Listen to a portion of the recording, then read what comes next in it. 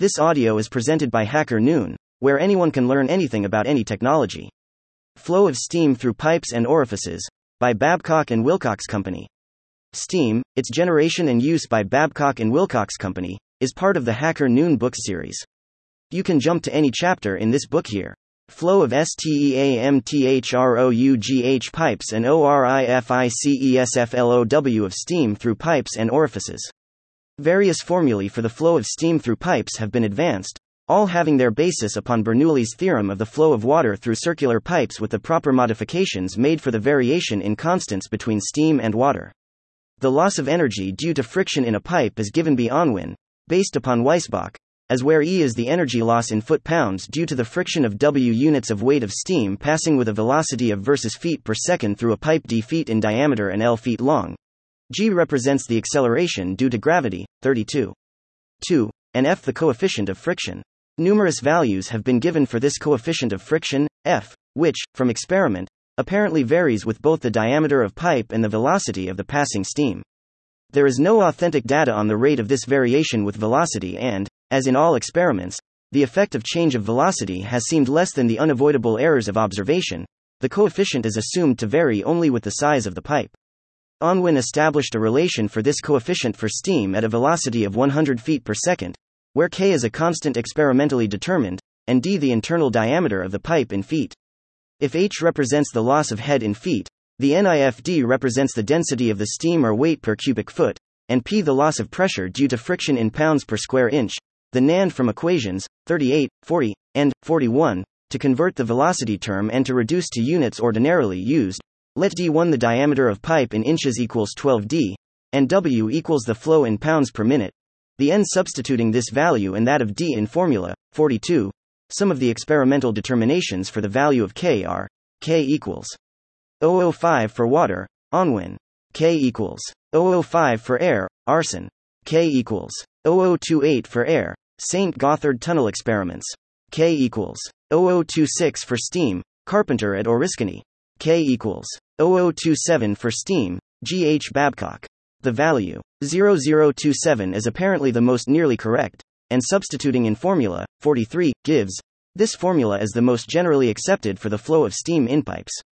Table 66 is calculated from this formula and gives the amount of steam passing per minute that will flow through straight smooth pipes having a length of 240 diameters from various initial pressures with 1 pound difference between the initial and final pressures.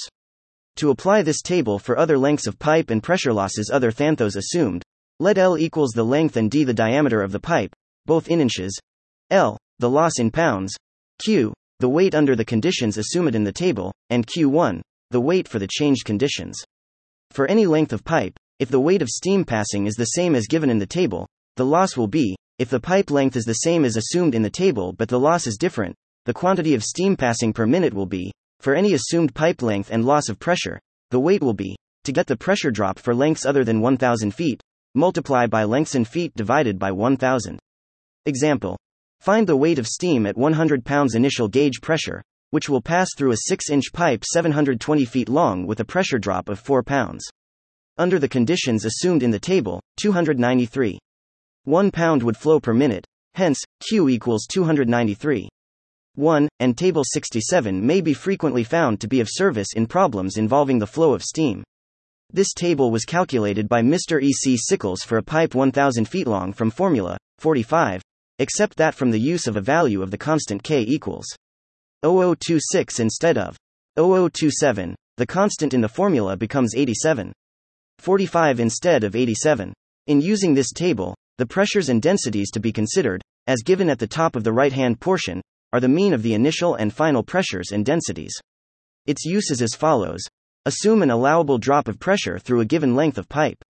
From the value as found in the right-hand column under the column of mean pressure, as determined by the initial and final pressures, pass to the left-hand portion of the table along the same line until the quantity is found corresponding to the flow required. The size of the pipe at the head of this column is that which will carry the required amount of steam with the assumed pressure drop. The table may be used conversely to determine the pressure drop through a pipe of a given diameter delivering a specified amount of steam by passing from the known figure in the left to the column on the right headed by the pressure which is the mean of the initial and final pressures corresponding to the drop found and the actual initial pressure present. For a given flow of steam and diameter of pipe, the drop in pressure is proportional to the length, and if discharge quantities for other lengths of pipe than 1000 feet are required, they may be found by proportion. Elbows, globe valves, and a square-ended entrance to pipes all offer resistance to the passage of steam. It is customary to measure the resistance offered by such construction in terms of the diameter of the pipe. Many formulae have been advanced for computing the length of pipe in diameters equivalent to such fittings or valves which offer resistance. These formulae, however, vary widely, and for ordinary purposes it will be sufficiently accurate to allow for resistance at the entrance of a pipe a length equal to 60 times the diameter, for a right-angle elbow, a length equal to 40 diameters, and for a globe valve a length equal to 60 diameters. The flow of steam of a higher toward a lower pressure increases as the difference in pressure increases to a point where the external pressure becomes 58% of the absolute initial pressure. Below this point, the flow is neither increased nor decreased by a reduction of the external pressure, even to the extent of a perfect vacuum. The lowest pressure for which this statement holds when steam is discharged into the atmosphere is 25.37 pounds. For any pressure below this figure, the atmospheric pressure, 14.7 pounds, is greater than 58% of the initial pressure. Table 68, by D. K. Clark, gives the velocity of outflow at constant density, the actual velocity of outflow expanded, the atmospheric pressure being taken as 14.7 pounds absolute, and the ratio of expansion in the nozzle being 1.624, and the corresponding discharge per square inch of orifice per minute. Napier deduced an approximate formula for the outflow of steam into the atmosphere which checks closely with the figures just given. This formula is, in some experiments made by Professor C. H. Peabody, in the flow of steam through pipes from 1/4 inch to 1.5 inches long and 1/4 inch in diameter, with rounded entrances, the greatest difference from Napier's formula was 3.2% excess of the experimental over the calculated results. For steam flowing through an orifice from a higher to a lower pressure where the lower pressure is greater than 58% of the higher, the flow per minute may be calculated from the formula. About Hacker Noon book series, we bring you the most important technical, scientific, and insightful public domain books. This book is part of the public domain. Babcock and Wilcox Company, 2007. Steam, Its Generation and Use. Urbana, Illinois. Project Gutenberg. retrievedhttps://www.gutenberg.org, cache, EPUB, 22657, PG 22657 images. HTML. This ebook is for the use of anyone anywhere at no cost and with almost no restrictions whatsoever. You may copy it, give it away, or reuse it under the terms of the Project Gutenberg license included with this ebook or online at www.gutenberg.org, located at https://www.gutenberg.org, policy, license, HTML. Thank you for listening to this HackerNoon story, read by Artificial Intelligence. Visit hackernoon.com to read, write, learn, and publish.